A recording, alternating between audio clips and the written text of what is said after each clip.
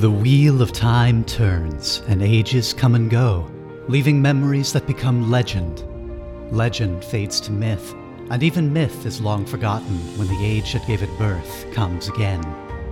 In one age, called the Third Age by some, an age yet to come, an age long past, a wind rose in the mountains of mist.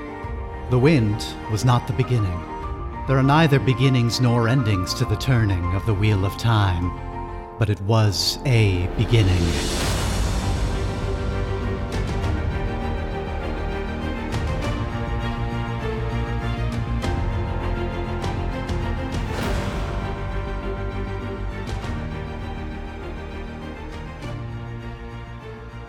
The Wheel of Time turns and podcasts come and go. Welcome to Wattcast, a Wheel of Time book club and now Watch Club. We are reading through Robert Jordan's epic fantasy series and watching Amazon's Wheel of Time TV show, which premiered 2 weeks ago, and we are now all the way deep into episode 4. Today, we're not going to be talking about the book, Eye of the World. We're just going to be talking about episodes 3 and 4 of Wheel of Time on Amazon. I am Caleb Wimble, and with me today is Keely Frank. Hello. And special guest, Nicholas Wicks. Guys. Nick, it is awesome to have you. Before I have you introduce yourself to everybody, I'll just remind folks that you can find us all at wattcast.net and support the show at patreon.com/wattcast. Your support means a lot. Even $2 at the Two Rivers tier helps. Join us on Patreon at the $5 Tar Valen tier, and you'll get access to special bonuses. There are 2 of them up so far where we talk about Dune, both the novel and the history of the series, the other movies, and the new Denis Villeneuve one. It's a pretty cool series of discussions. In the future, we'll be talking about things like Wheel of Time short stories, graphic novels, video games, TV pilots that you haven't seen in all likelihood, and more. Email us questions, comments, and corrections at contact@wattcast.net with the subject line questions. We'll answer them here on the show. Nick, welcome to the show. Why don't you tell us about yourself and your relationship to Wheel of Time as our first official Wattcast guest? Sure. So I'm like an hour southwest of Philly, but in terms of my relationship with Wheel of Time, I started reading the book series probably 6 months ago, not even knowing there was a TV show coming out. And I just finished book 9 today, actually, and started the prologue of 10. Oh, man, big events in book 9. Yeah, lots of things coming together. Yep.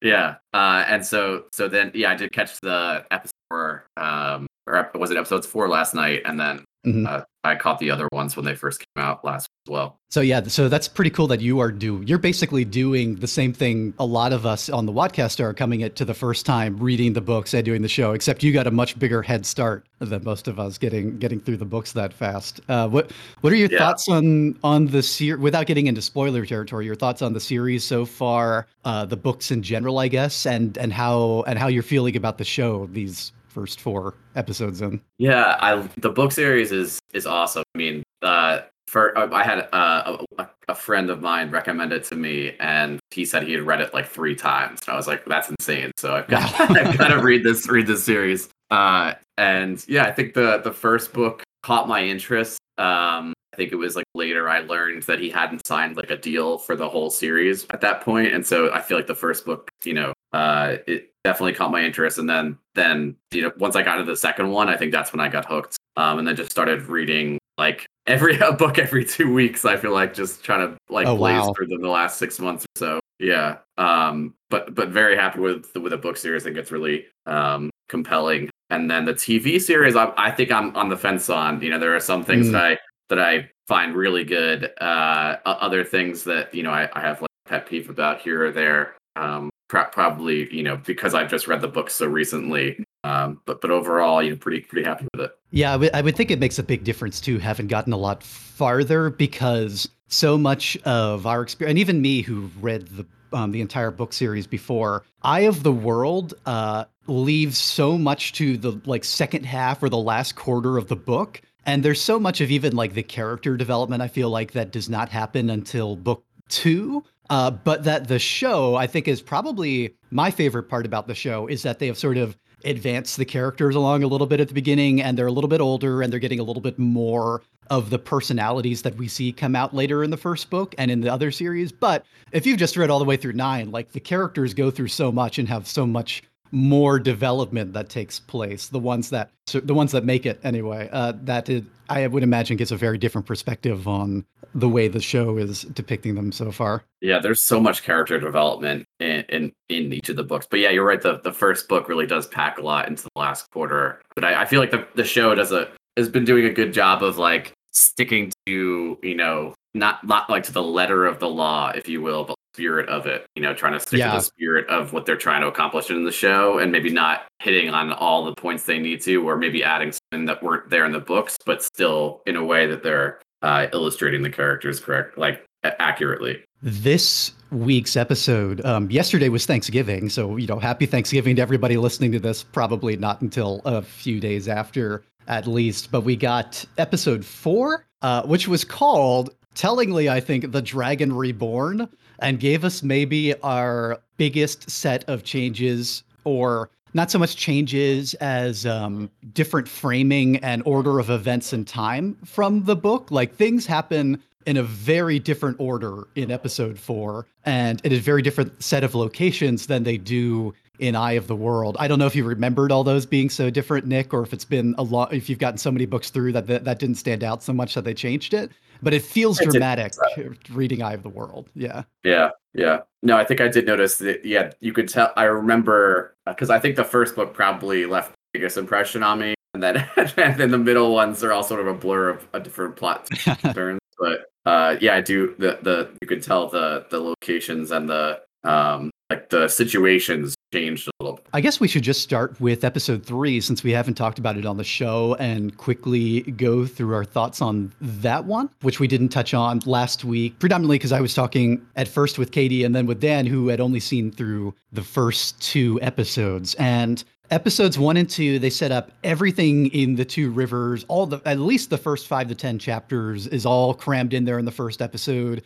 Emond's Field mostly burns down. Moiraine leaves with her charges. We skipped most of the inns and cities. It just took us right along the road on like this really high octane chase sequence to Shadar Logoth, where we skipped the figure of Mordeth, but we still had Mashadar, the Black Mist, represented as this kind of, I thought, pretty cool, almost cartoony shadow that is traveling, not in like a cartoony, colorful way, but like the camera would pan up and just parts of the city are turning pure black as Mashadar spreads, chases the party, separates them, brings us to episode 3, A Place of Safety, where Moiraine is trying to hunt everybody down with Lan, except Moiraine is injured in the show very badly, so she is increasingly unconscious for most of episode 3 as the Shale Ghoul poison works into her, and I start to wonder whether Rosamund Pike was maybe not available for as much filming on this, or if this was a purely dramatic decision.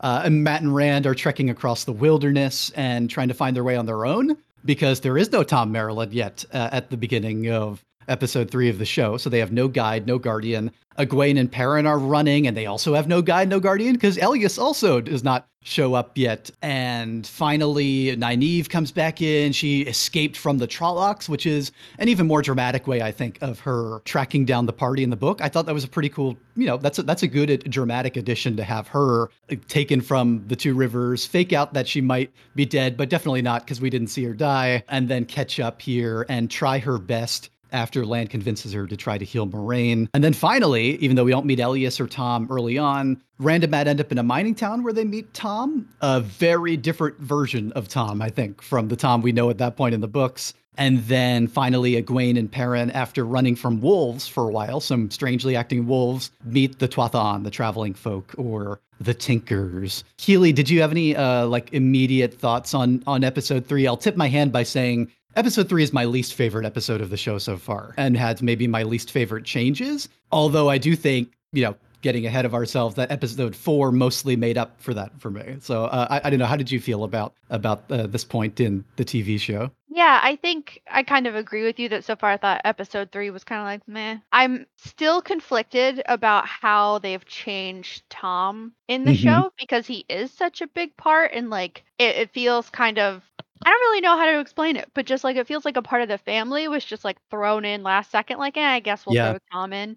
Also that whole scene of like him being kind of a dick to Matt and taking his money at the beginning, and then kind of having his own like redemption with Matt later when he's getting the valuables off of the corpse was like, what was that? That was weird. I didn't Yeah. super enjoy that. The entire character of the barmaid, I forget what her name is, like Dana? Dana or something. Mhm. What the hell was that?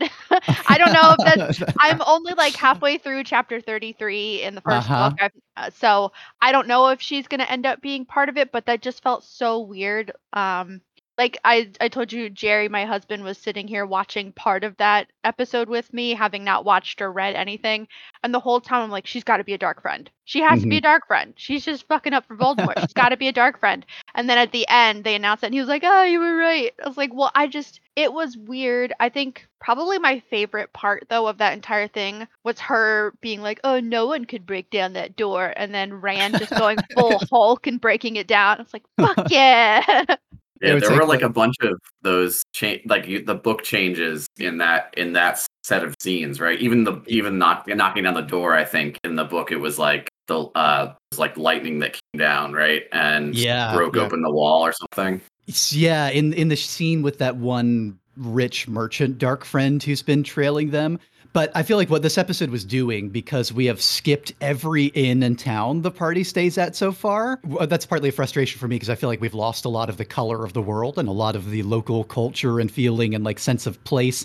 This mining town felt kind of like a movie set to me. It didn't really feel like a real place with real people. None of the background characters have anything to say except background. And just chatter. They didn't feel like real people. And Dana sort of has the job of compressing, like, I don't know, 7 or 8 different dark friends that they meet in the course of that middle section of the novel where Rand and Matt are on the run. Yeah, and she also has to do a lot of the emotional heavy lifting of various conversations that Rand has with different farmers and characters they pass along the road, and some people who are more sympathetic to what the boys might be going through and on the run, and some who are more skeptical. And it's just all placed on her as one character who, as you said, Keely, you were thinking from the very moment you saw her and she started being too nice initially, I guess, like there's something like that. She's got an agenda in the moment that she starts talking with them. I was trying to figure out at one point, I don't think I saw them refer to her as Dana until maybe I saw it in a caption thing. But at first I was wondering if this was like,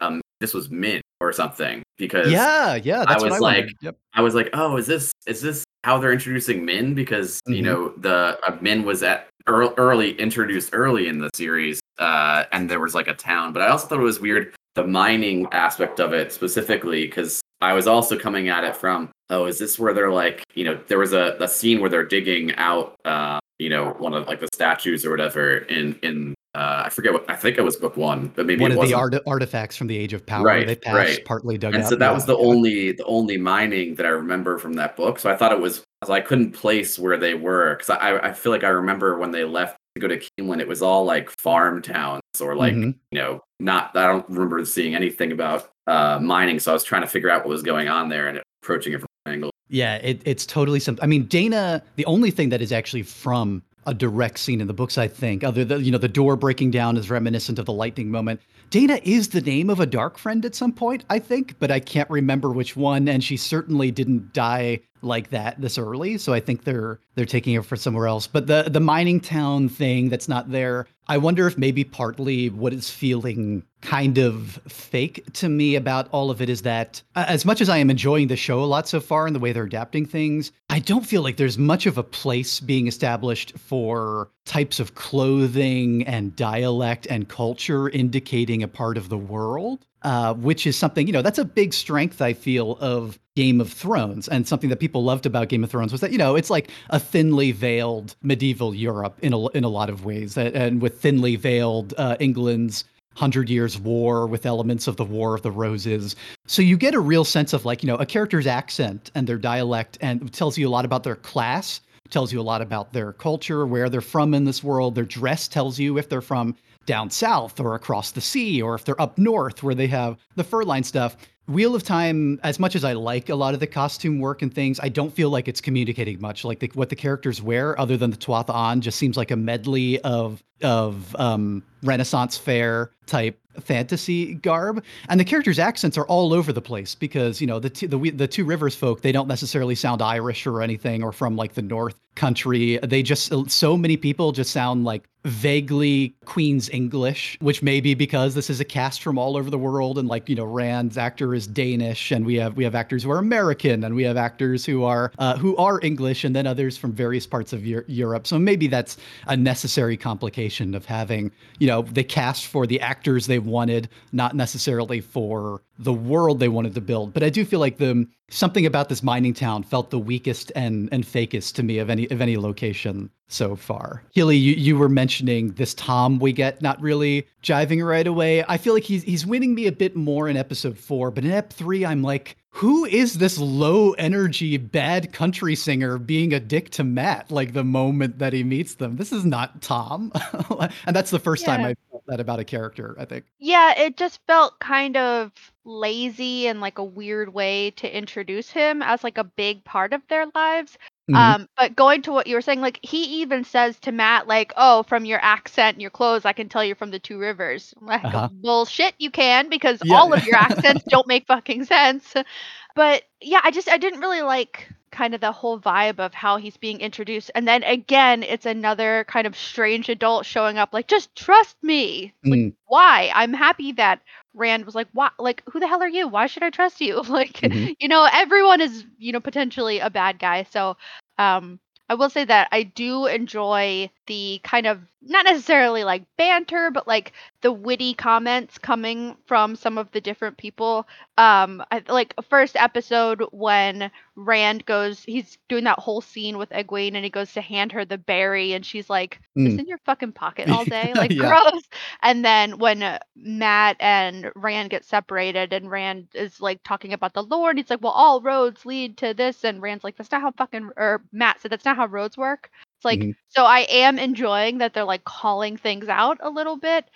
So I'll say like some of that dialogue has been good, and I hope that they keep that up. That was even something that came up on the podcast because I don't remember if it was you, but folks were talking about, wait a second, why do they have to go to Caemlyn to get to Tar Valon? And we were pulling out the maps and like trying to figure out how the roads work in this world. And then, the characters kind of, like you said, they put a pin in it for us here because we can't see a map on screen necessarily. So they're giving us like the lay of the land a bit. Like some of the stuff that they're explaining is okay, but it also kind of feels kind of lazy.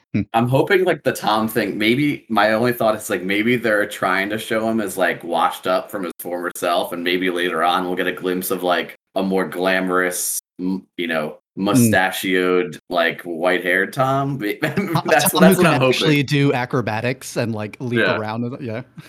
Yeah, maybe because there is a big reveal that we have already gotten to in the book, so we can talk. I believe we can spoil it here because it's not a spoiler to our listeners who are reading along. That we already know now that Tom was a major court figure in Andor and Caemlyn, and he had this love affair with Queen Morghese, and it was like basically one of the most respected bards in the world, and considered one of the most knowledgeable. Something the show even hints at a little more explicitly here. I guess it's in episode 4. He's like, people fear Gleeman because Gleeman know things, and they know a lot. And there's the hint that they're not just entertainers; they're also spies and sort of librarians of knowledge from across the entire world as they travel all over the place. So we do start to get maybe a little bit more of that coming in. Oh, the only other thing I wanted to be sure to say about the mining town was you mentioned the scene with the corpse and Matt Keely. We get the Aiel corpse. I did feel like this was one of those good compressed world building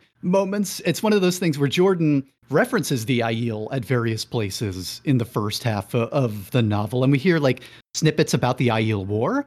But I thought it was a pretty good distillation to show us an actual, even admittedly a dead Aiel who basically we hear has been lynch mobbed and was searching Andor or the Western world for something. Did we find out what he was looking for when people got suspicious of him, and then basically the whole town teamed up to kill him because they think of Aiel as Outlander monsters essentially, and he is dressed in a way that is actually distinct from everybody, so we get that. Did anybody have any thoughts on that particular moment and the emotional beat with Matt and Tom there? Wasn't there was it's interesting that they had him cut the corpse down because there's I forget if it's in that book or a later one, there's a scene similar to that I won't give it away anything, but like where someone one of the characters cuts a corpse down. So I did think Right.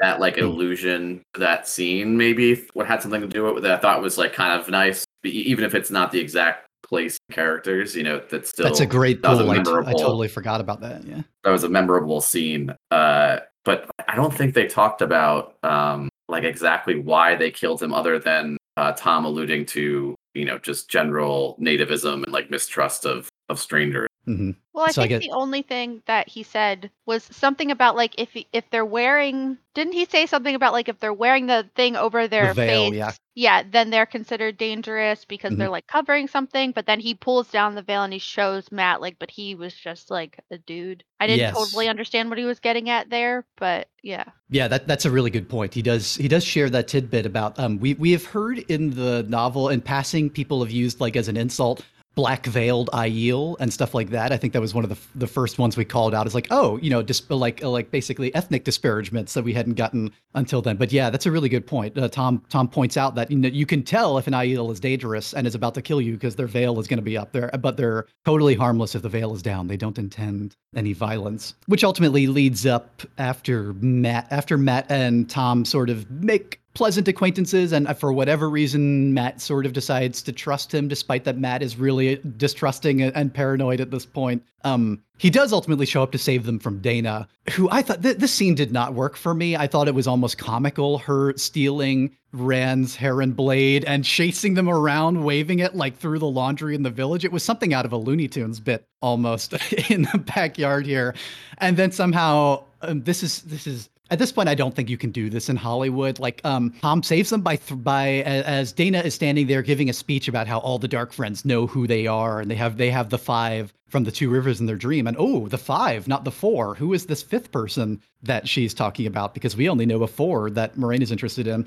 And then suddenly, a dagger shoots through her neck. Not like into her neck or throat, through her spine. A dagger emerges and is. Sure, yeah, people get impaled by a lot of things in the show so far, I'm noticing, in very like large metal implements way that go clean through them.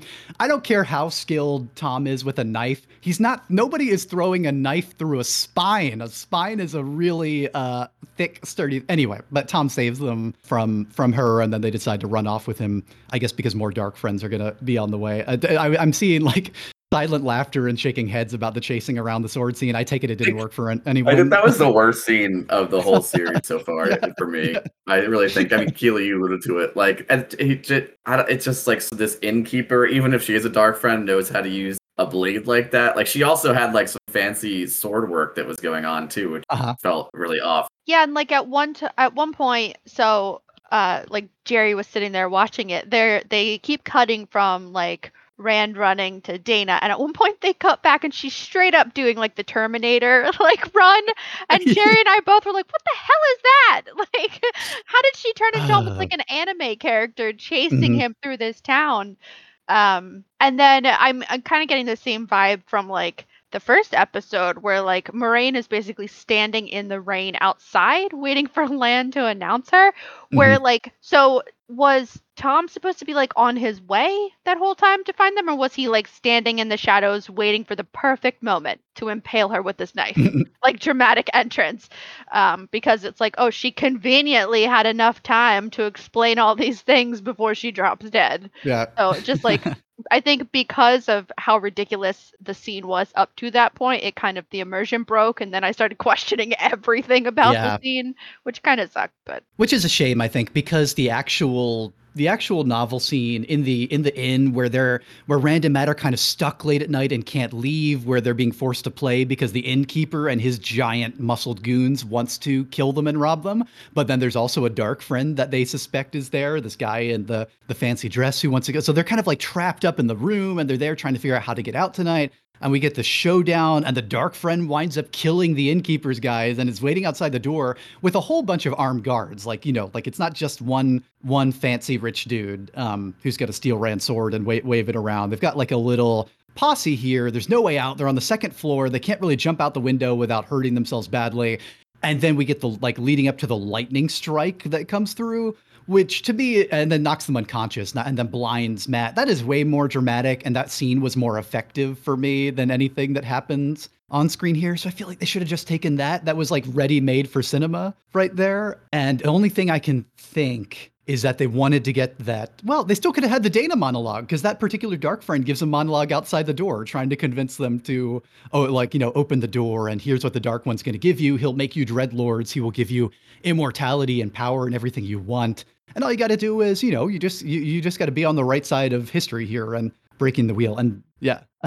So I guess what else happens in this episode? We get a lot of stuff with Moiraine being unconscious, and with Nynaeve and Lan arguing, and Nynaeve finally agreeing to try to heal Moiraine, although she doesn't really succeed. She just kind of staves off the worst of the infection, I guess, which was an interesting choice, but it's giving us more time with just Moiraine and Lan, whereas in the book, we never get to see the scenes alone with them because we're stuck in Rand's perspective.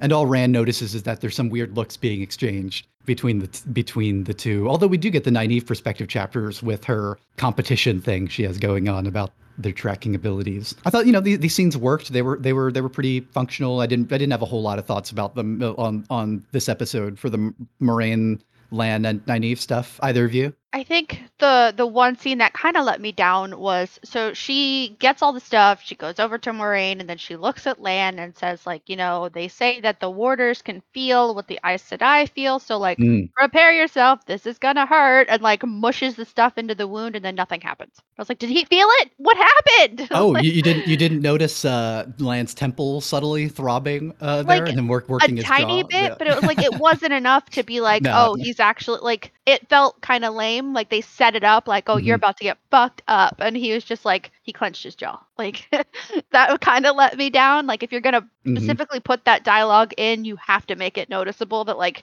she's in pain, and not just, more Rosamund Pike laying there dramatically. Well, I think they're clearly trying to sell that Lan is really, really stoic and has a really, really high pain tolerance. But I agree, there needed to be a little more visual indicator there. Like, he could grunt at least as taking that vicarious agony. And is that when they do meet the Red Aja at the end of the episode, right? Leading Logain to Caemlyn. And is this the first time we actually learned that's Logain? Because we had him in the prologue to episode 1, but he's never named. He's like running from the Red Aja there. Was it the third? I thought it was the 4th episode where they named. Maybe the recap mentions his name at the end of episode 3, but we do see him arrive in the crate, right? And they call him, or they just call him a false dragon at that point. Yeah, is that what happens? Okay, so we're getting this Liandrin encounter here, and then kind of hanging with them, and we get Perrin and Egwene finally making it to the Tuathan, the Tinkers, which I am really glad the Tinkers are here. I felt like this introduction lost a lot of emotional context and narrative context without Elias being the one who introduces them, and without having met the thing, because they don't know the song, and they don't even know who the Tinkers are necessarily. So the Tinkers kind of have to prompt them. They give the first bit of their religious bit about we seek the song and whatever that part is, and then Aram. I think it's Aram, who is the young one of the Tinkers, is like, you're supposed to say, and then they fill in, but we don't get a whole lot of them here. They're kind of just the tail end of the episode on that introduction. Yeah. Anything else we should say about Ep 3 before just rolling into episode 4 here? No, I think it's a good like transition into episode 4. That last scene after the mining town, Nynaeve and Lan are starting all that adventure. Yeah, so, so much happens in episode 4 of The Dragon Reborn, and so much is brought in from other parts of the book. It was like a whirlwind of activity and world building and character development. I was here for it. It's hard for me to separate childhood fanboyism and nostalgia from like seeing the characters I like brought to life. And even though there are big changes made here, they are changes that feel, like you said, Nick, early on, changes that feel true to the spirit of the story and for compressing things for television. So what are folks' impressions of this episode? If we want to try to remember what happens too, because we don't have a handy recap for this one. What were the big things that stuck out to you in last night's episode? So definitely the play around Logain I thought was really well done. Even though there was a lot of, you said earlier, stretching of like where they are located, and I think some of the clothing aspects and the cultural aspects get lost in that too, because it was very distinct in the book, in a very different place. But yeah, that part, and then I think actually just jumping back to the Elias thing, I do think the Elias thing was, even though it was a bummer, I thought he was a great character. I think they did I understand why they did it, because it introduced another character in, and they could get away with like having the wolves kind of, get along with Perrin, or like push them, and you could see he has some sort of relationship with them, was like a pretty good way to substitute that, rather than another character. Oh, you don't think they're still going to introduce Elias at some point? I assume he's going to show up at the Tinker Camp one night. I don't know. Yeah. It feels like if you didn't introduce him now, maybe not later. I don't know. Well, because they did that with Tom already, right? Where he doesn't show up in the Two Rivers at the beginning, the first episode, like he's supposed to, and they delay him till the third one to come in another place. A lot more condensation. Yeah. Then I was gonna say, back to the episode 4, the Tuathalan, I thought scenes were also really distinct in that episode, along with like the dragon scenes. Does it open with the the false dragon scenes with Loghain at the castle in Gildan and the siege, or is that near the? That's like the first thing I remember maybe of him.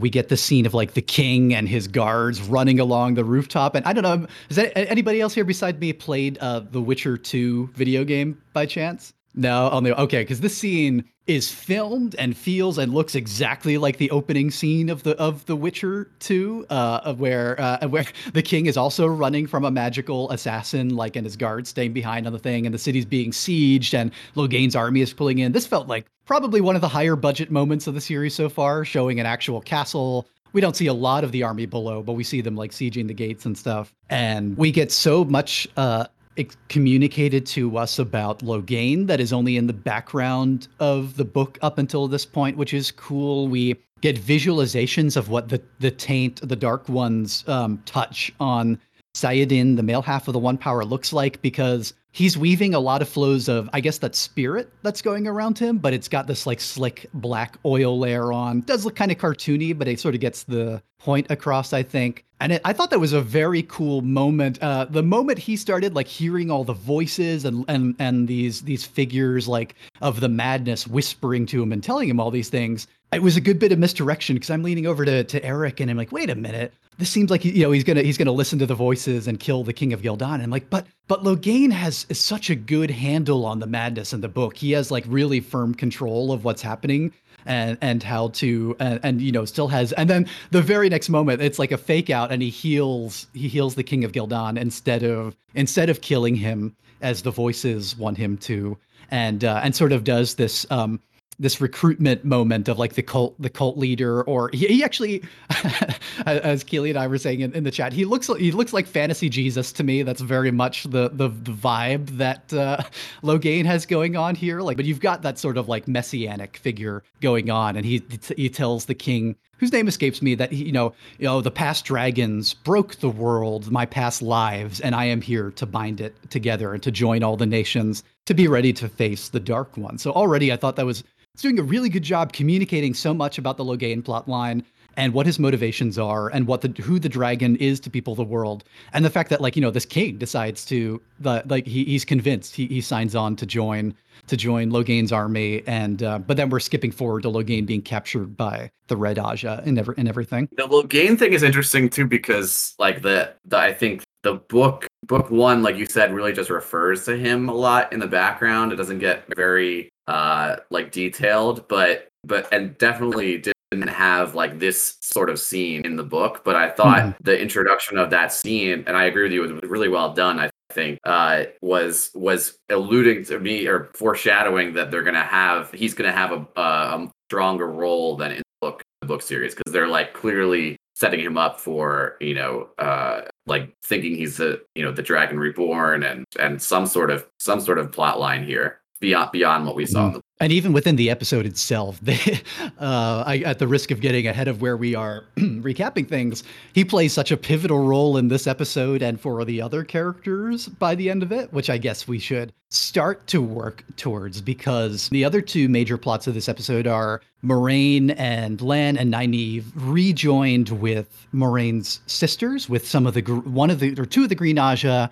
and 4 or 5 of the Red Aja, led by Leandrin, like the cohort that went to capture Logain. And we learned that they did it by stealth. They like snuck into his camp at night, and they shielded him from the One Power in his sleep, and they snuck him out of there and scared off his army with some lightning bolts. And I don't think this is something that happens at any point in Eye of the World. I don't think Nynaeve and Moraine and Lan ever join up with the Leandrin like this. Maybe that'll come up later in the book and I'm forgetting this in Eye of the World. But I think these are events that are alluded to in the background of the Red Aja bringing Logain to Caemlyn. But to me, this communicated so much, and we learned so much about the Aes Sedai and about Warders and about Nynaeve's relationship with them here, that this whole plot line felt very well condensed to me. I really enjoyed almost every minute in the Aes Sedai camp. And we do learn so much here. I know Keely, in the flood of things that we are picking up about the Aes Sedai and about how the One Power works and about the Warders and everything. And anything stand out to you in particular here in these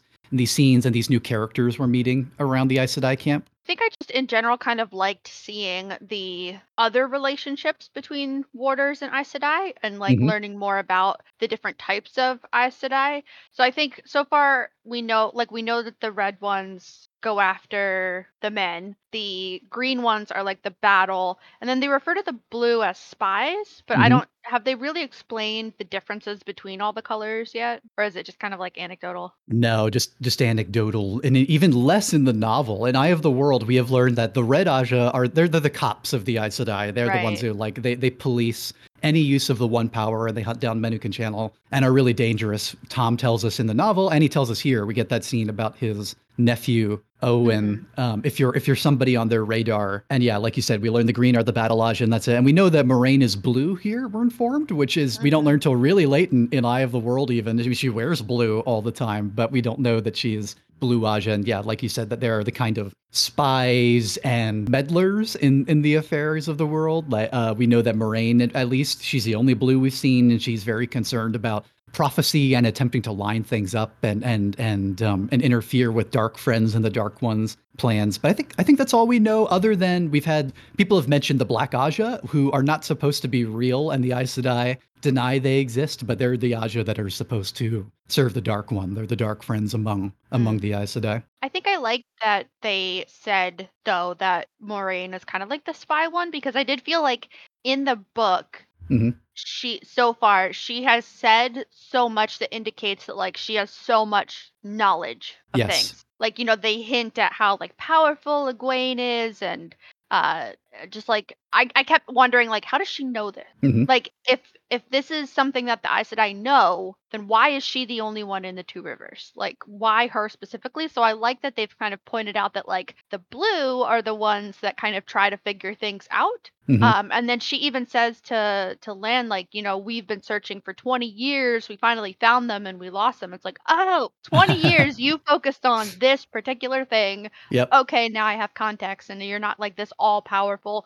because she just kept coming across as like the most powerful of the Aes Sedai with no context. And so now I just appreciate that they kind of cleared that up a little bit. It's interesting that none of them, the red or the green, even fully like the red like her a lot less. The Leandrin really does not like Moraine. We get the sense initially there's but also kind of fears and respects her. There's sort of this general distrust they seem to have for the blue, because the blue do know things, and the blue are so secretive and manipulative, even among Aes Sedai, which is interesting because a lot of the world building stuff we get from other people is that the Aes Sedai are manipulative and secretive and will get you to do things. They won't tell you the whole truth. They'll just tell you the truth that you think you hear, and that's basically what we also get among their role with the other Aes Sedai too. Nick, it looked like you had something to say on that. I was just thinking through I think a lot came out, the Aes Sedai and the Warders, like Keely, like you said. It was, I think the relationships between the Warders was really interesting. You got Nynaeve kind of digging in on some of the Warders around the campfire and that whole scene, and then they also had Ilana introduced as which is like, which is funny because in the book I'm in, Ilana plays like a huge role. So to me, seeing her being introduced now was just perfect for me, because now I can like sort of imagine her, and I thought she was a strong character, and that's and Leandrin too has a very distinct description in the book of like the rosebud mouth, blonde hair, like, and I thought they made they had a very distinct actress play her, which I thought was really effective too. So I was very excited about the whole scenes surrounding Logain. Like I felt like that carried the episode. The other ones with the Twathan I thought were great too, and then there was this with Mat and Rand, but I really felt like the central part of the episode was around the Logain camp. Yeah, there's so much drama happening here, and we learn so much about the way the power functions. Although they did change something pivotal. Correct. Now you're steeped enough in the books, Nick, to correct me on this if I'm wrong. But I think they make it backwards about the shields in the show. They flip this on its head, where Moiraine says it is far harder to keep a shield on someone than to break out of one. That is, I believe, the opposite of how shielding works in the novels. It is very hard to put a shield on one. It's very hard to cut someone off from the one power in the first place and shield them. But I think they establish very clearly in the books, once you have a shield on someone, even a much weaker channeler can keep them shielded. Yeah. It's very, very hard to break out of one. And they flip that here. Yeah, it's because they talk about how it's very difficult once someone has embraced one of the powers to put a shield on them. Yes, that's true. Yeah. Throw a shield on them when they don't have it at all. But then, yeah, you're right. Once they have the shield on them, it's very difficult to break out. But and I mean that scene where they have to me that was like that keeps ringing in my head where Moiraine is like stepped up to Logain and said like you may be powerful, but like the power you have is like what did she say, like a candle burning the raging sun, and I was like, oh, that's part of the whole episode. Dude, I love that moment of this tension of Moiraine wondering if this is the dragon. Like she's the one who, the one, you even get the sense she might betray her own sisters if she decides that Logain is the dragon reborn, because she is on this quest to find him and to get him ready to defeat the Dark One, period. And no matter who gets in her way, that is like her goal. And the other Aes Sedai are talking about the Red Ajah want to immediately, like they want to gentle and or kill him now rather than get him back to Tar Valon for trial. We have the tension of the two Green Ajah, Alanna, and the Aes Sedai who dies in this episode, whose name I have forgotten now, which is, she's cool in her brief scenes. I like the part she plays, and her warders are awesome. But then she dies in the course of this attack, and that tension of, no, we have to bring him back for trial. But the look, and this was a great Rosamund Pike moment, I thought. The look in her eyes when she decides while talking to Logain that he's not the Dragon Reborn, and because he says the thing about like he hears all the past lives of his own talking to him, and she's like, it's just the madness. You're just another one, and you're nowhere near as powerful as you are, like you said, Nick. Nowhere near powerful enough, which sets us up for, I thought, a pretty awesome moment at the end of this arc in this episode, which even though it's the last thing in the episode, we can just get to where Logain's army shows up, and there's chaos in the camp, and Logain breaks free of the shielding that Leandrin and this other green Aes Sedai have on him, and he is drawing in loads of the power, and there's this dramatic confrontation, and then Moiraine comes in the middle of all this fight to have this talk to see if he is the one. Turns out he's not the one as far as she's concerned. And then he basically almost single-handedly defeats and is going to kill all the Aes Sedai who are gathered there, the ones who come running in, and their warders. And they also give us some good information that Elaida almost draws enough of the power to, or not Elaida, Leandrin, other red, draws enough of the power to burn herself out. And Moiraine's like warning her, you're gonna, and we even get it visualized with like her face is starting to look like it's going to explode from light gathering in her. Logain still defeats them all, but then Nynaeve comes in. It's like Lan is lying on the ground in a pool of blood pouring out from his neck. He's gonna die any second now. And Nynaeve bursts into Super Saiyan mode. Her hair is like literally flying in the air with the one power as she touches it, and heals even at a distance, like everyone in this room that Logain just killed, basically brings them all back in. Massive display of the power. And then Logain has that, he repeats Moraine's line, burning like the sun, or whatever it is about the amount of power.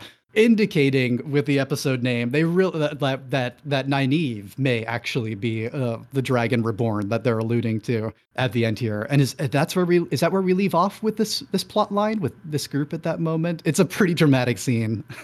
What do you all think of Nynaeve revealed here, especially Keely, since we know she can wield the power in the books? We haven't had a scene like this yet, though, right? Yeah, I was so excited. Like watching it when the whole thing, she's like panicking in the woods, and I kept screaming like just do something, like just Mhm. channel something, just fucking blow everyone up. And so I was kind of like let down that she just gets dragged into, towards the cave with Lan at that point. So then when it finally happened, I was like screaming at the TV like I scared my dog, because I was like, fuck yeah, like so excited for her. One thing I did notice though is that, so I don't know if this is like intentional or if the actor just has dark eyes, but the actor that plays Logain, when they zoomed in at one point on his eyes, they're solid black. Like his pupils are just black. Like there's no color. When And then when he's channeling the one no, power. just like in general. When like I saw that when he was talking, I think to the king, I noticed, I was like, oh shit, his eyes are like, is that supposed to be a thing? And then I noticed, maybe I'm just picking up on shit, but when they zoom in on Nynaeve's face for like that final scene, that her eyes are also kind of dark like that, which again, like could just be there, they just have dark eyes in general. But it just, my brain picked up as like that parallel that like they can both access the power in different ways, but it might show itself physically in a similar way. I will say I was kind of confused though about how powerful Logain was supposed to be, because they make a point of saying that like, it doesn't even look like he's struggling. Like if we were actually containing anything that he was trying to push against, wouldn't he be like trembling or sweating or something? And then at one point, he does just kind of like burst out. And so I felt like he was going to play a bigger role, where like I said that like, oh, well, if he got caught this early, he got caught intentionally. And so for it to just kind of be like end of him, it's like, oh. And they do gentle him, right? They cut him off from the one power permanently. Yeah. And we see it like ripped out of his chest, like black angel wings almost coming out to the sides. Yeah, so it just felt like that they were building up for him to be more than he was. Or like maybe that's just supposed to be like their way of showing that like if men access it, even if they're not, the next coming of Christ or whatever, they just have so much more ability to fuck things up with it than like if a woman can. No, I was gonna say I thought the land like this blade through his neck thing was great for me as like a book reader, and you guys too, because I was like, oh, what are they killing Lan off this early? Like I was like, super, oh my god, I can't believe they're doing this. Like, and then So, but then when Nynaeve healed him, and that was so I thought that was like a great little twist that I was surprised at. Yeah, it's one of those things where they have not necessarily changed anything in the long run dramatically from the book, but it is such a change of the way that these events are presented here, and Nynaeve and Lan being there for it. And I'll just say, as to what you're saying, Keely, about like how powerful Logain is exactly, I think it's not the case that just any man who can channel is remotely as powerful as Logain, and he is the biggest threat I think they have set up in the novel and a little bit in the show, like the most powerful like male channeler false dragon that the Aes Sedai have had to face in a very long time. But something else has to be going on here, right? Because Moiraine is saying Egwene may be the most powerful channeler, most powerful Aes Sedai potentially that they've encountered in 800 years or since Ardor Hawking's Day, Hawkwing's Day or something. And then, I don't know if they didn't give us this line in the show because it would have spoiled the end of this episode, but we know from Eye of the World that Moiraine is like having these conversations with Nynaeve and studying her and testing her, and then she says, either to her or to Lan, yeah, Egwene was the most powerful potential that I had encountered, that any Aes Sedai's encountered in maybe a millennium. Nynaeve is at least twice as powerful as her, like absurdly powerful. So there's all these characters popping up, and I think maybe that's why Moiraine is like wondering about Logain, and whether they're all like all this power is coming into the world in a way that the Aes Sedai are not really prepared for. We learned that there are now 5 potential dragons, so help me out here. We know from the first episode, okay, I guess they are all accounted for. Moiraine says it's Mat, Egwene, Rand, Perrin, and now even though they already established Nynaeve is supposed to be 5 or 6 years older, that she is the 5th potential one, and that's like the big reveal at the end of this episode. But are they trying to say they did have a scene in the first episode, right, where it's ambiguous what her childhood was because she was a foundling just like Rand and she was brought from somewhere else just like Rand. So I guess they're trying to make it unclear. Maybe she was born 20 years ago, which Logain was also not. So that should have ruled him out. But Moiraine's like, I don't know. Maybe we got the prophecies wrong or something. Because we did learn maybe in episode 3, I'm forgetting which one now, Moiraine reveals that 20 years ago, she got this old, super old Aes Sedai who was dying, had like a deathbed prophecy that the Dragon Reborn had just been born, right? And that's sort of the reason that Moiraine has dedicated her life to this path. And she knew like the exact moment of birth that the baby was supposed to come into the world. But yeah, so huge revelations there, seeing the Warder relationships and things developing with Lan and Nynaeve. We get a fun scene of Alana's two bisexual warders who are like kind of cuddling by the fire, and then the three of them go off to a tent together. And Nynaeve is like, do they? And we learn stuff about the Green Aja, that they can have a lot more than one warder. And often they are very, very intimate with their warders. I liked the campfire warder scene because you can tell in the book, especially throughout the rest of the books too, but in the first one, there's like this weird, the warder like relationship is just really strange. Like it's not something that I could describe in the non-novel, the real IRL. You know, like there's nothing that's similar to me. It's like this weird sibling-esque, but like sexual repressed, like, but also like warrior kind of weird thing going on. And I think each episode contributes it. Like there's, Caleb, when you and I were texting about the bath scene with Moiraine and Lan, and you question, this is kind of weird. What's going on here, But then they have like so I thought they do a good job of making that relationship kind of strange. Yeah, and on air for that first episode, Katie had described it as she got the vibe from the bathtub scene. Oh yeah, this like establishes that Lan and Moiraine have this kind of old married couple thing going on, or there's at least some sort of intimacy from many long years, this casual easiness with which they share everything with one another that we get expanded on with the scene between the two of them in this episode where and we even learned that like Lan getting drunk can get Moiraine a little bit emotional. Like he's like, oh, you're always emotional when I drink, because of the bond they share. And this really like almost you can imagine like going for decades and decades and decades sharing this emotional link with someone, like the kind of intimacy that creates, which one of the Aes Sedai or one of the warders tells us is, yeah, there's nothing else quite like that bond. It's different from a husband and wife. It's different from parent and child. It's different from any friendship. And we already start to see the tension that might give with Nynaeve and Lan and the feelings that they are kind of having for each other, because we are also sort of informed the sexual warder relationship thing. That's like specifically a Green Aja thing. That's not something that the other Ajas do. And notably, did you pick up, Keely? I don't think they said it explicitly. Maybe they did, that the Red Aja don't have any warders at all, that it's only the Green Aja who do. Yeah, I noticed that at least in the show, that like it's just kind of Liandrin on her own with like the other women, that she doesn't have any established warders, because like they would have been around the circle, but it just feels like they've done such a good job of separating that, like, the blue and the green Aes Sedai can be friends and like their warders hang out, and the red are just like off being determined to be good cop, bad cop, and not have any kind of interaction. Yeah, they're really establishing all that and hinting that there's a lot of politics in the White Tower. We get mention of the Amyrlin Seats orders and whether the Reds are far enough from the White Tower right now that they'd be willing to break the direct command of the Amyrlin Seat. So I'm curious to see how much of that we get in season 1 that we don't in Eye of the World. There's like almost no White Tower politics or scenes, I don't think, in Eye of the World. And those are some of my favorite parts of the book. So it'll be cool to see if we get more of that politicking.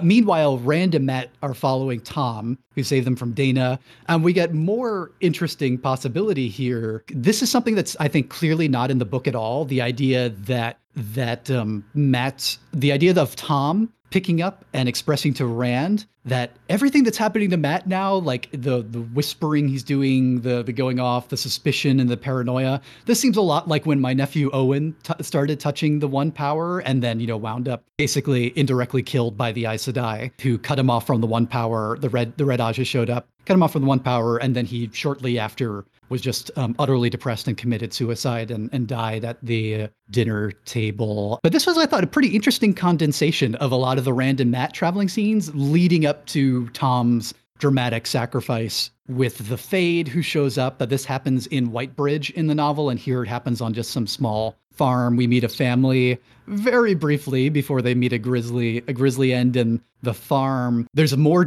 misdirection that for a moment, like it's like Matt like holding the dagger and looking around, and he's among all these like dead bodies of the family with blood pouring out everywhere, and you think he might have murdered them. And something is whispering to him, and there's something like black that's coming out of his mouth that he's vomiting at various points in the episode. But then the dagger like leads him in this really ominous way to point up and be like, I see you, to the Fade who is in the shadows up in the rafter. And oh, the Fade killed them, not Matt, because they really set us up to think that Matt had just straight up murdered this whole family. It's interesting you said that, because I took it as I still felt like he killed them even throughout the episode, because oh really? Okay. I felt like Rand and Tom came in and were like, oh God, what did you do? They saw the Fade, and I still felt like there was this energy of pull Matt away from what he's done, because like this is terrible. Like I was not 100% sure at the end whether I felt like Matt, because I think in the books, I don't remember, does Matt kill anyone innocent in the first book because of darkness or whatever? Not where we are. Rand has like stopped him every time, right, Keely? Yeah. That he tries to get like, we should kill them and take their axe, or no, they're definitely a dark friend, we should kill them. And like whispering at his little dagger and caressing it in his pocket, my precious. Like, I mean, even the fact that like I'm questioning whether they did, and you're saying they didn't, means they did a good job with the scene, because it was very like ambiguous. Yeah, I definitely felt like that whole scene was playing out to show that he didn't. Because at first I was like, oh, come on, dude. Yeah. And then when he pointed the knife and the Fade showed up, I was like, oh. So, yeah, I took it away as that he didn't. Especially because the little girl, I think, just reminded him so much of his sisters. So, and like he makes eye contact with her dead body as they're leaving. So I just kind of felt like I feel like Matt is very much like the Boromir, can be corrupted, but not that much. Yeah. Where like he would do something because like his sisters are everything. So like that's why he wants to go home, is because like his sisters. Oh yeah, and the girl gives him her little Birgitta doll named after the hero of the hunt, who I don't think we've heard about at this point in the show. Maybe she was in Tom's songs earlier. I don't think so. But that was a really sweet scene. There were a lot of, we talked about this, Keely, in text, like every character in the show is about 50% or more emotionally honest and open with one another than they are in Eye of the World. And even Tom Tom is emotionally honest with the boys when they're on the run in the book. And he does the same thing here, that he's concerned about them because of what his nephew went through, and he sees him in them, and he's going to do everything he can to get the boys out safely, even though so far it's like he gets like maybe a couple scenes of episode 3 and a couple scenes of episode 4 before he is staying behind to try and stop the really frightening Fade. I think they've done a good job with the Fades here, so that the two boys can escape. But he convinces Rand to be look out for him. Like you got to help each other. And there's this very sweet scene of Rand and Matt lying in the barn and hay next to each other, and Rand being like, you can trust me, right? Like I'm here for you. You can tell me what's going on. Which was just like, Rand expresses all that inside in his head in Eye of the World, but it's so rare in the novel for any of these damn Two Rivers characters to just say what they feel about one another or to express concern for one another. So I thought that was a really good moment. And this show has done such a good job of humanizing all these characters. The actors, I think, have a lot to do with that. I think every one of us has said in Wattcast so far at some point that we're feeling more connection to these characters early on than we were in the novel. And you're nodding, Keely, I could say, and smiling there. That yeah. Yeah, I think that was like one of the first things that I complained about the books, was that like, as soon as the boys start having the dreams, they're like, oh, don't fucking tell anyone. Like, tell everyone everything. None of you have any idea what the hell is happening. So I was so happy, first episode that Moiraine was like, y'all fucking dreaming? You got to tell me. Like, thank you. Like, that took that away. And then, with the whole scene with Tom, and then, Rand speaking up. And this also so much to me is like, I don't know if Robert Jordan intended this, but kind of like a commentary on just mental illness in general, right? Because like they're the age of onset for many major mental illnesses, which is like that late teens, college age.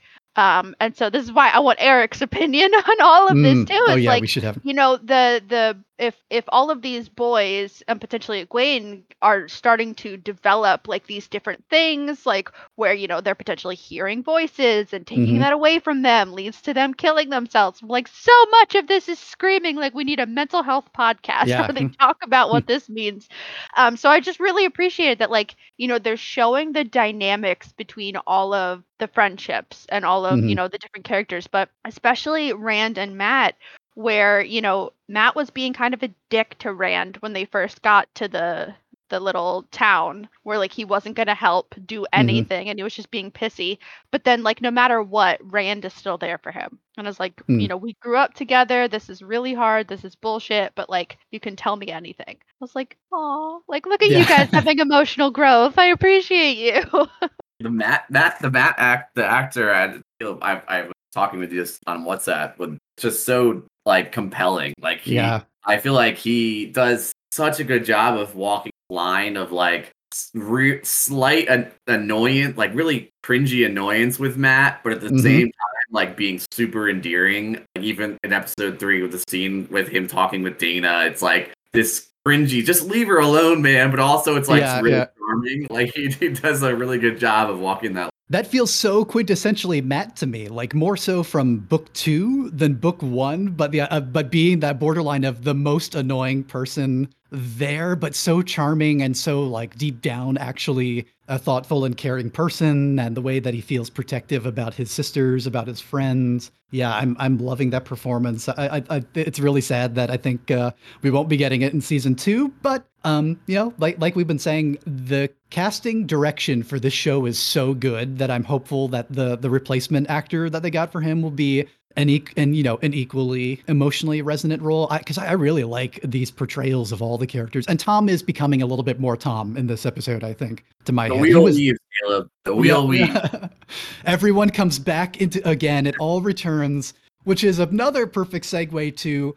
I can't pick a favorite of the plot, the three major plots in this episode, but boy, do I love the Tuathan stuff. And this was already like we talked on a few episodes of Wattcast ago, how much I loved these campfire conversations and the dance scenes with the Tuathan and with them explaining the way of the leaf and the very deep empathy there that I felt like was a rare early moment of Jordan sort of doing more of what he's better at later of really expressing this culture in a really, I thought, empathetic and rich way. And the scenes around the campfire here with is it Marie or Maria Kennedy Doyle? Let me look it up real quick to say Marie Kennedy Doyle, wonderful Irish character actress playing. Is it Ela here? Ela or Isla that she's playing here. She had me crying in her description of like, you know, why she follows the way of the leaf and what happened with her daughter before and why she's clean in this conversation with Perrin. I think Aram, her grandson is wonderfully cast too. He's got that perfect like charming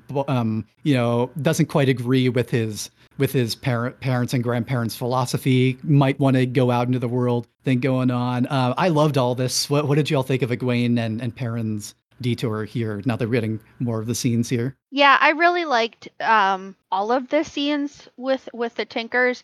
I am so happy that they took out all of Perrin's being like a weird, jealous, protective Yeah. dude when Egwene goes and Hmm. talks and like does anything with Aram. I'm really happy that they took that out. Because that just felt like freaking weird, and like that I think that was playing into why the characters were reading so young to us, Hmm. where there were, you know, the only interaction or like emotional, you know, range that any of the boys were showing in the book so far, it's like, oh well, Rand is so much better with girls. Like Yeah. that's Yeah. like I the don't know how only to thing talk they to them. talked Yep. about. Yeah, so I'm happy they took that out and that they're showing. I'm really loving that they're showing kind of this like grief that Perrin is dealing with, Hmm. and that by talking to someone else that went through such intense grief, it's kind of like showing him that like you can be okay. So like going back to the mental health, I feel like that was Yeah. such a Yeah. good scene between him and I guess it's Isla or Ila or Hmm. whatever. with her explaining that, because at least where I'm at in the book, they have not explained why Aram is with his grandparents. So it was neat to get some context from the show for why he's with them. Yeah, and we get to, even the dance scene I thought was done really well. They have the music. We learn more about the song and Egwene, and I hope it is Aram. I really can't remember what the character's name is actually. Yeah. But played by somebody from Peaky Blinders, who what's his name? He's also an Irish actor, I think. Something McCormick, who I think is yet another casting that embodies that character well. I mean, I thought the Tuathon scenes were really excellent. Like if you were talking back earlier in the episode about culture and distinctive, like energy and like dress and way of speaking, I felt like the Tuathon has been the best example of that by far so far. It's like very exactly kind of how you imagine the book. It stayed really true to it. And also the Egwene, like Aram thing, I think was like a good setup and just well done. A lot of chemistry between them.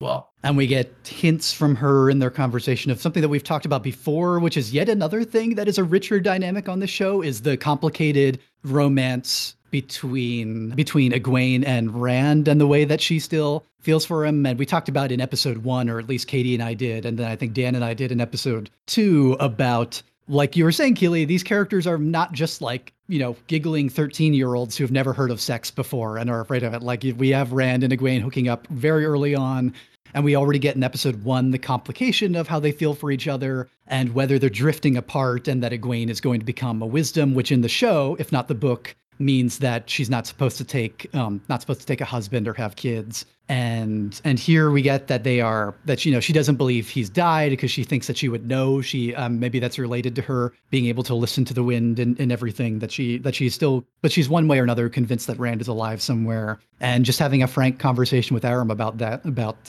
why she's still like a little emotionally distant. So yeah, every character is getting something. I feel like we're getting something to hang on to in the relations between them. The Perrin thing too was well done, because in the books too, Perrin kind of gets like convinced by this argument of the way of the least violence is like not an answer, and I think they do a good job of him like questioning that when what's her name, Ilya or whatever was talking to him. And I think like even the what did she say, the line she says to him at the end of that scene, I think was like, when you picked up the axe or whatever, has your life gotten worse or better, or something alluding to like picking up a weapon. That helps play into Perrin's reluctance to like really engage in being violent. I do feel like she was invoking a little bit of a correlation causation issue, given that if Perrin didn't pick up she didn't know what happened, but if he didn't pick up the axe, then he and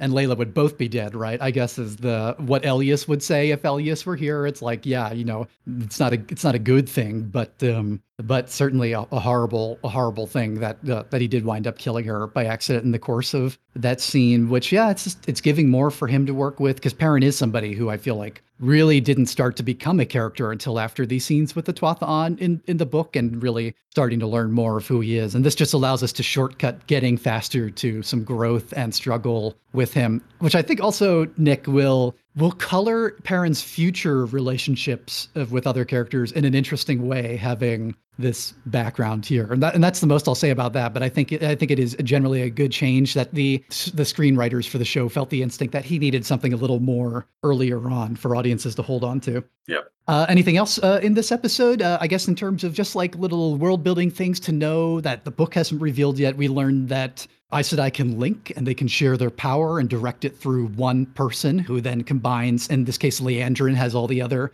Aes Sedai linked to her when they're fighting Loghain to channel their combined strength to cut him off, to shield him, and then to gentle him. And we get Nynaeve's like a radiant sun scene at the end. Is that it? Anything else that we want to say about episodes 3 and 4 this week, and what we're feeling about the show?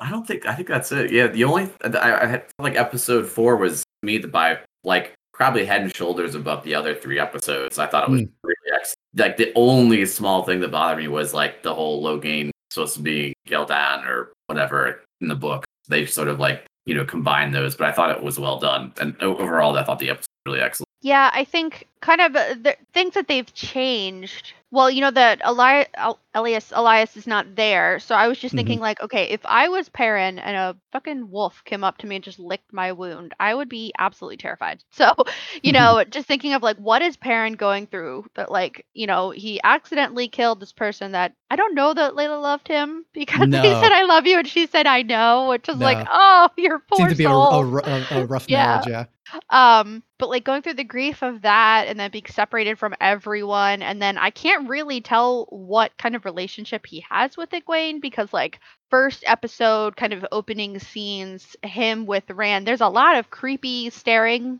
at Egwene happening from everyone but Perrin as well. And so I can't really tell what the relationship is with Perrin and her because maybe it's not intentional, but just like he's weird with her in some ways, and so I can't tell what that is. But that there's no, so Moraine didn't give them any coins. Oh no, they Like, left that out totally, didn't they? The yeah, they left tracking that out. coins? Yeah. So when she's talking to Lan and she's like, we lost them. It's like, yeah, because you didn't give them the fucking coins that would have told you if they were alive. And then there's no Padden Fane as the crazy guy was that in Whitebridge? Yeah, we've had multiple appearances by him, and Berlin, I think, was one of them. But yeah, Padden Fane hasn't showed up again since he sort of backed away from the scene of the Trollocs savaging the Two Rivers. Yeah, and I couldn't tell what that face was that he made. Was that like I'm not getting fucking involved in leaving, or was that like this is going to plan? Like that was a weird kind of thing from the actor. I can't really get a read on him, but we've had like 2 scenes with him. I'm sure he'll be back before the end of the season. They can't fully skip those scenes with him. I think probably like the biggest takeaway for me from this final episode was the quote from Lan to Moraine, or maybe she said it to him, where they're talking about, does the Dark One know who the dragon is? And she said, I don't know. And he was like, I don't know if that's reassuring or scary. And I was like, very good point. Like, we don't know if that's a good thing either. Yeah, all really good points. And I guess we'll see how all of that develops as it goes on. I'm really excited for the next episode. We're booking through plot. What is it? It's going to be, is this a 10 episode season? I forget. 10, it's 9 8. or 10? Only It's 8. 8. Okay. Wow. It's So 8. we're halfway through it now. Halfway.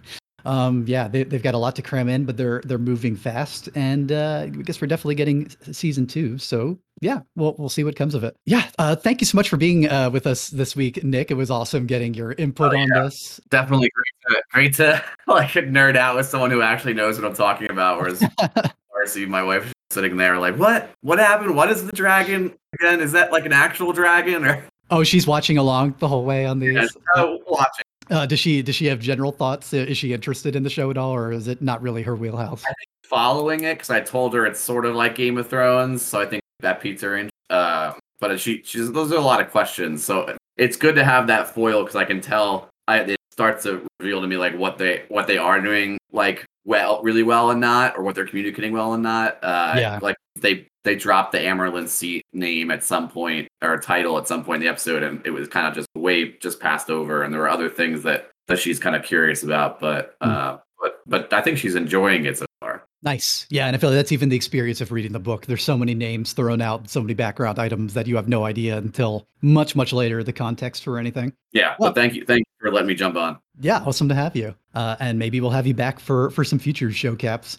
This episode of Wadcast was produced by yours truly. You can find me on Twitter and Instagram at Caleb Wimble. Keely, where can people find you? On Twitter and Instagram at Keely_reads. And Nick, I should have asked before the show, but do you have a web presence that you're interested in sharing? No, it's okay. Okay, that's fine. And remember, you can find us all, the regular hosts, at Watcast.net. Follow us on Twitter and Facebook at Watcast Podcast, and support the show at Patreon.com/Watcast, where for $5 a month at the Tarvalon tier, you can get access to those special bonusodes we mentioned, including the 2 Dune saga episodes so far. Your support means a lot. Even $2 at the 2 Rivers tier helps.